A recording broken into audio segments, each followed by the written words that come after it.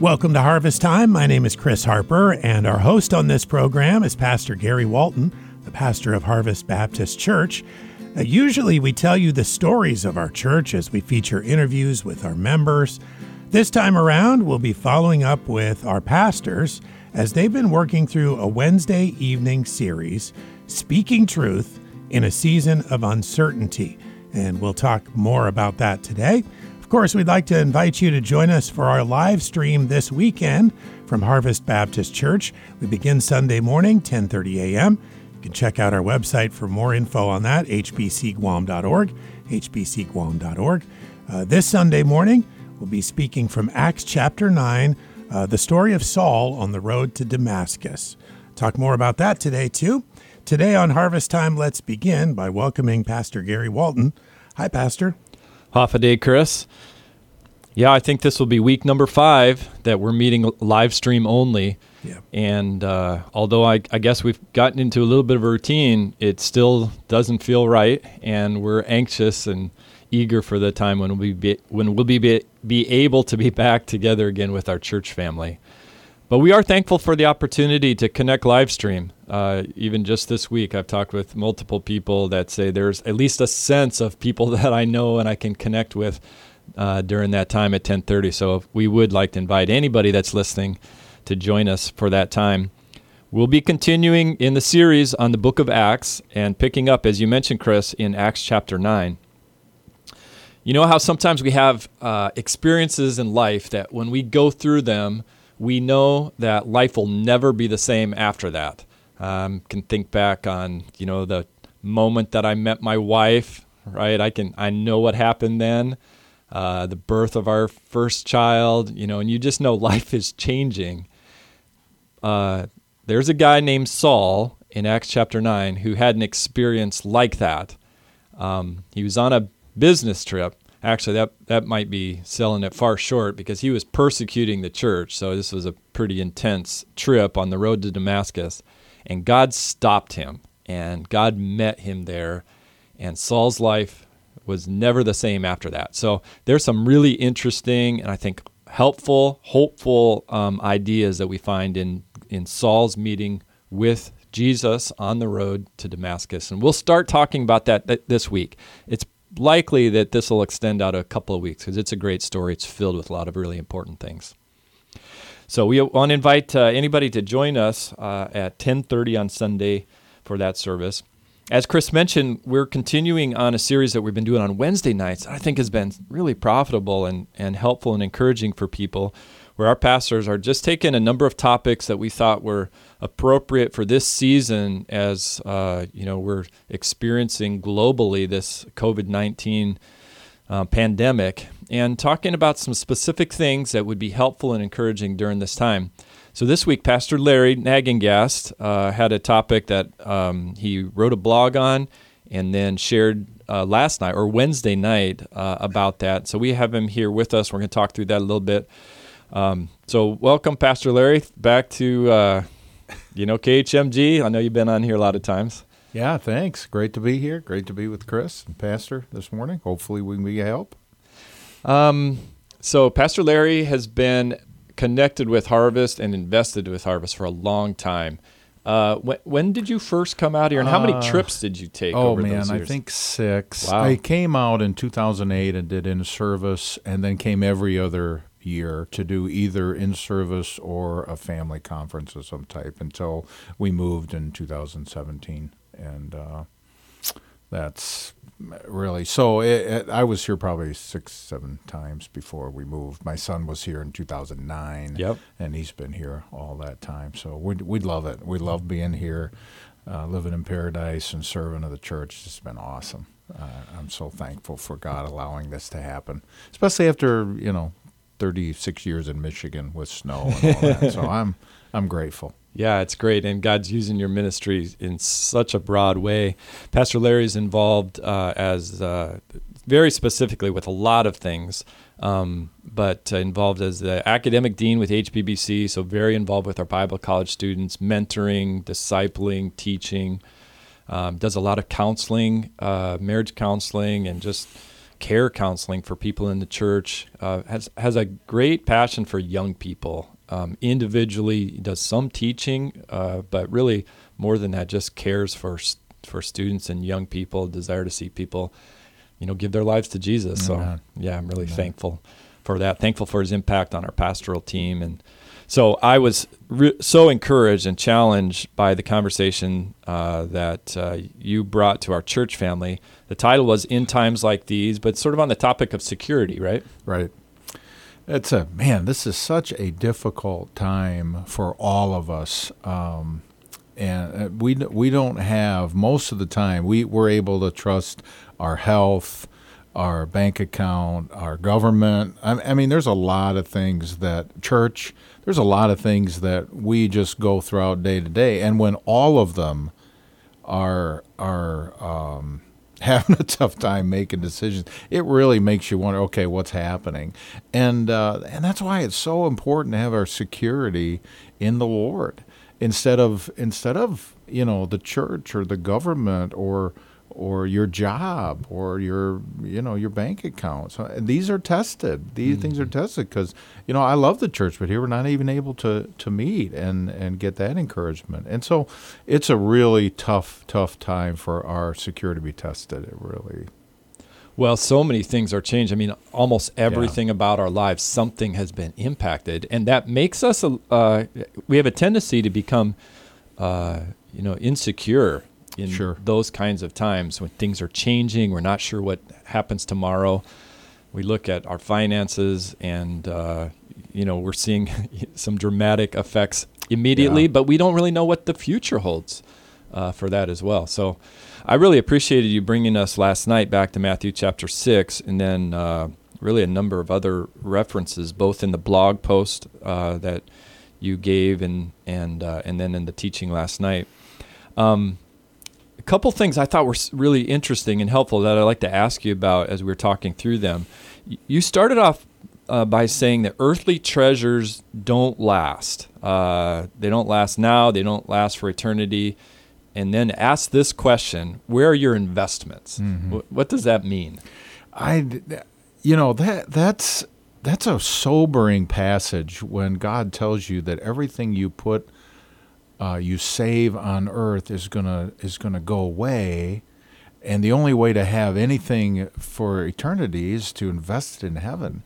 And you ask, what does that mean to invest in heaven? Well, I don't think it's that complicated. I mean, it's just you spend your money and time in things that God counts as important and as eternal. And the only thing that is eternal that I know of on this earth is the souls of people.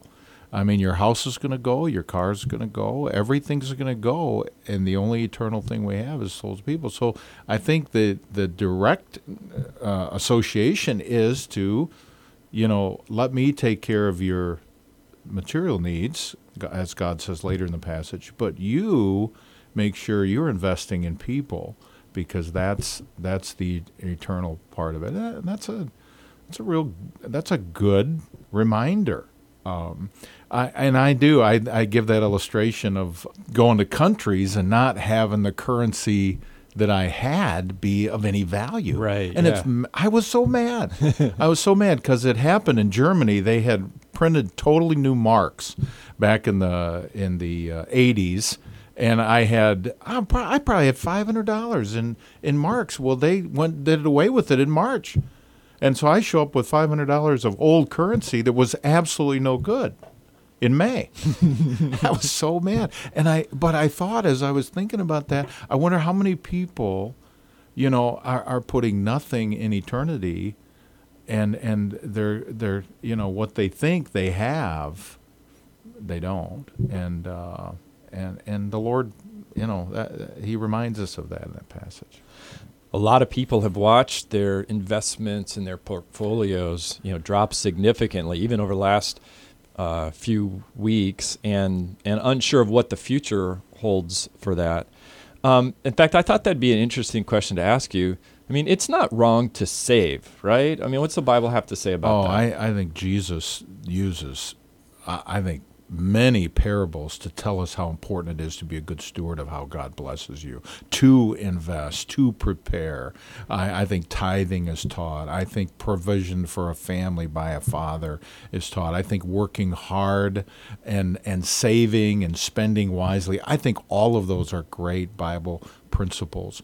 But I think a lot of times, and I know this is the way I am, a lot of times I save money and I invest money for my own comfort. Mm-hmm. And Americans work hard to get enough money so they can be comfortable and they can control certain things, what they like. And it's when times like this come in that DNA that we all possess is really challenged, because now I may not be able to retire when I wanted to, but then you have to ask, okay, God, maybe you don't want me to retire. And really at the end of the day, you have to say, Lord, this is your money. This was your money when I made it. This is your money when I invested it. This is still your money. And if you want me to start over, this is Job. Really, if you want me to work longer, if you want me to start over. And then the challenge is, okay, maybe me collecting all this money so I can be comfortable, maybe I need to be challenged about what is this? Maybe I should be investing it in people before that. So there's a lot of challenging questions in that whole retirement mindset. And I don't want to, I don't want to hurt or offend anybody that is planning, I'm 65, I don't want to retire, all those things.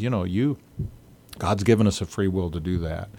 But we have to be so careful that our comfort and our control is not the priority of our life. We have to look at, God, what do you have me to do here? And should I be investing in people more than my, comfort, I guess? I don't know if that makes sense. I was talking to somebody recently. They were telling me how these prudent investments they were making and the obedience that they felt they were showing. And I said, those things are fantastic. Don't rely on your prudence. Don't rely on your obedience. Don't rely on your diligence. Don't rely on your forethought. You got to rely on God, because those things, as hard as you work, those things can be taken away. And you can have the wrong focus on those. There's a possibility for you to have the wrong focus. Whereas when you're focusing on God being the sufficiency in your life, then you do all those things. You still do all those things. You're still diligent and prudent and smart about how you do things, but your reliance, your trust isn't in all those things. Yeah. Well, I think there's this idea, and Pastor Larry, you mentioned this in the article that you wrote, but that if we work hard enough in this life, then we can expect to have these things. Right. And I think that relates to the comfort and control. I think you called it your DNA, right? It's just kind of wired in us. That's what we want. That's what we seek after. I think it's so funny. We work so hard to be independent from God. And God is at the same time working really hard to bring enough trial in our life so that we are dependent upon Him.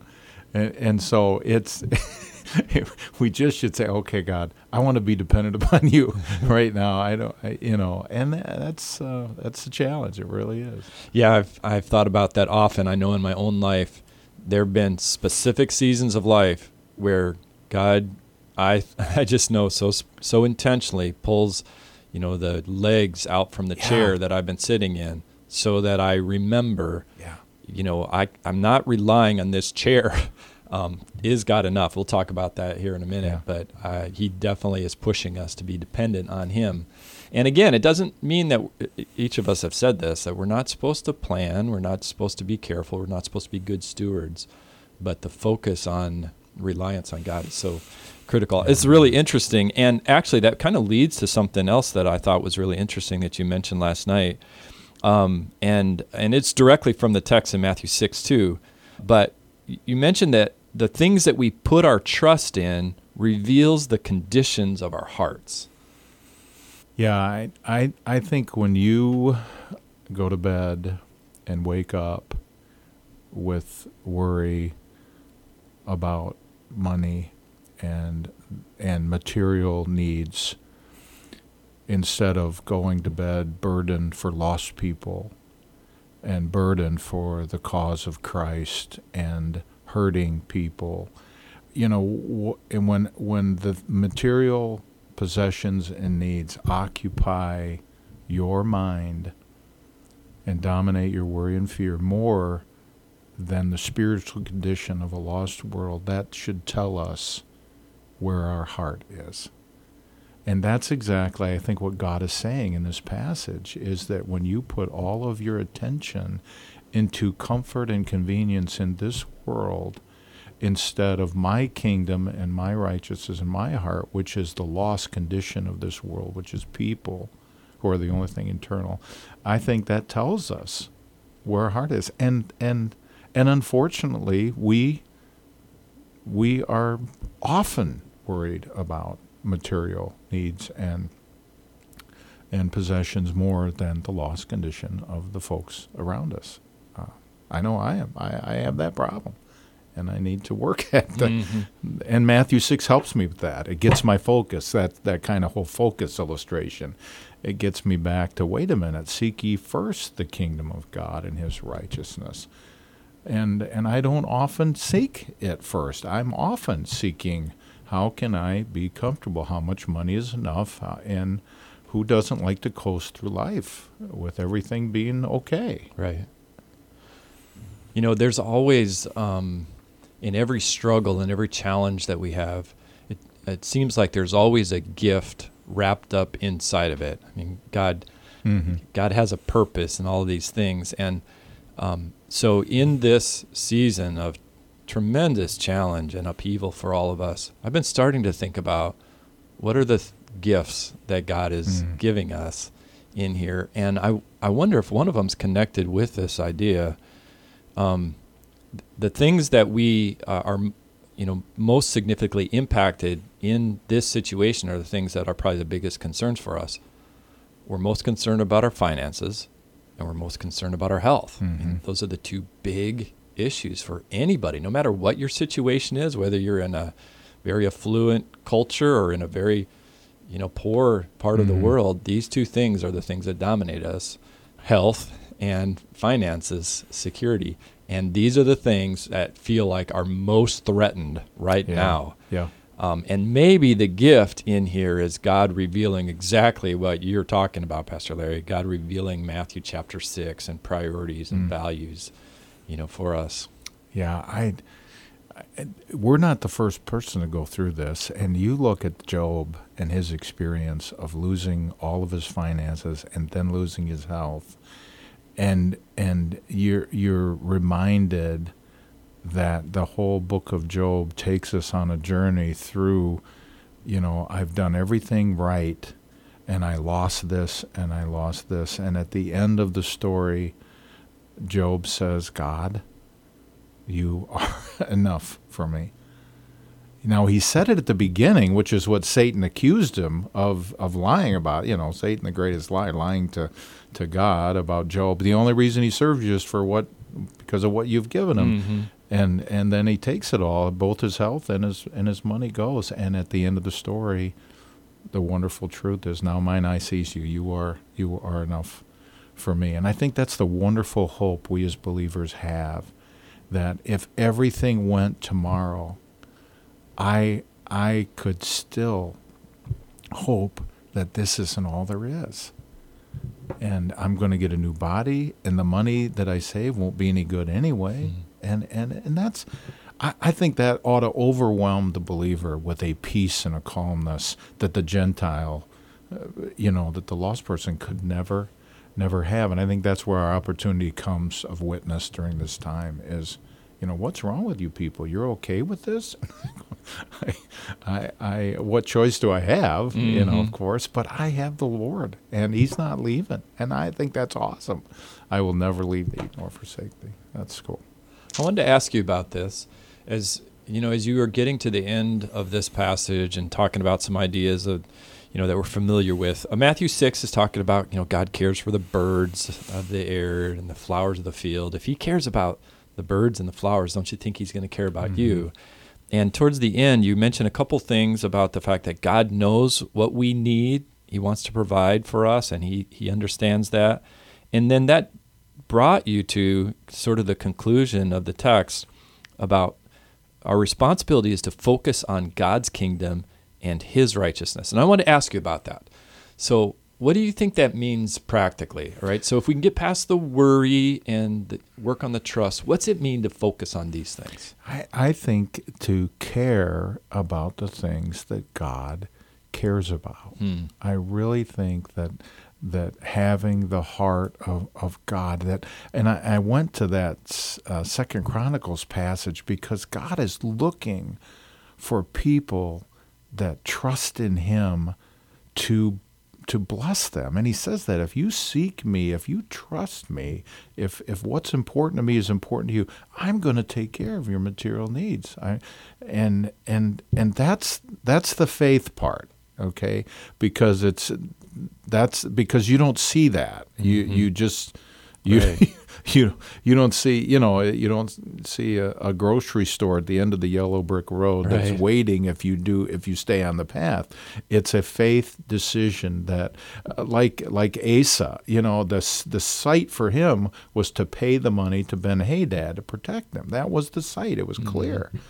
But God was sent Hananiah said, Asa, if you would have just had the faith to trust me, I would have taken care of everything. And I think these times, the seeking first what God cares about is such a challenge for the believer because it's easier for us to seek health and money and wealth and provision for sure. I love the question that you brought to us right at the end. That's, I think, summarizes, life. It's maybe the big question of life. But you asked this question, really asking us to ask it, is God enough? I love that. There's two passages that talk about the Lord being your portions, Lamentation 3, and there's another one here in Psalm 73. And David is, in Psalm 73, he's grousing a little bit at the beginning of the chapter about the rich and the prideful, the wicked having money and opportunity and all that. And then in verse 17, the whole psalm changes when he says, but until I went into the sanctuary of God, then I understood their end. And in that passage, he closes that psalm with a couple of wonderful verses. In verse 25, he says, who have I in heaven but thee? And there is none upon earth that I desire beside thee. My flesh and my heart fails. Then they do. We struggle with this. But God is the strength of my heart and my portion forever. All that word portion, when you went to Grandma's house and she gave you turkey and potatoes, she gave you a portion, Right. which really was all you needed. All right, and that's what David's saying here. God is all I need. After I've seen all that the wicked have, I come at the end, I go to church, and I see that, wait a minute, God is all I need. And I think that's the big question of any of these losses that we face any time in life is at the end of the day, is God enough for you? That's an awesome place to leave us. Give us the reference again? That's Psalm 73, verse 26. Is God enough? It's a great challenge. Thank you for carefully teaching us scriptures, leading us to think biblically, and guiding us to follow after Christ in this area. Praise the Amen. Lord. Thanks, Chris. Thank you. And thank you for listening to Harvest Time. Of course, we want to invite you again to join us on our live stream this weekend from Harvest Baptist Church. We begin Sunday morning, 10:30 a.m. You can check out our website for more info on that, or go to our Facebook page. We're at hbcguam.org, hbcguam.org, or we're HBC Guam on Facebook. Acts 9 this week, the story of Saul on the road to Damascus. Of course, hbcguam.org for more information about the church generally. And thanks again for listening to Harvest Time.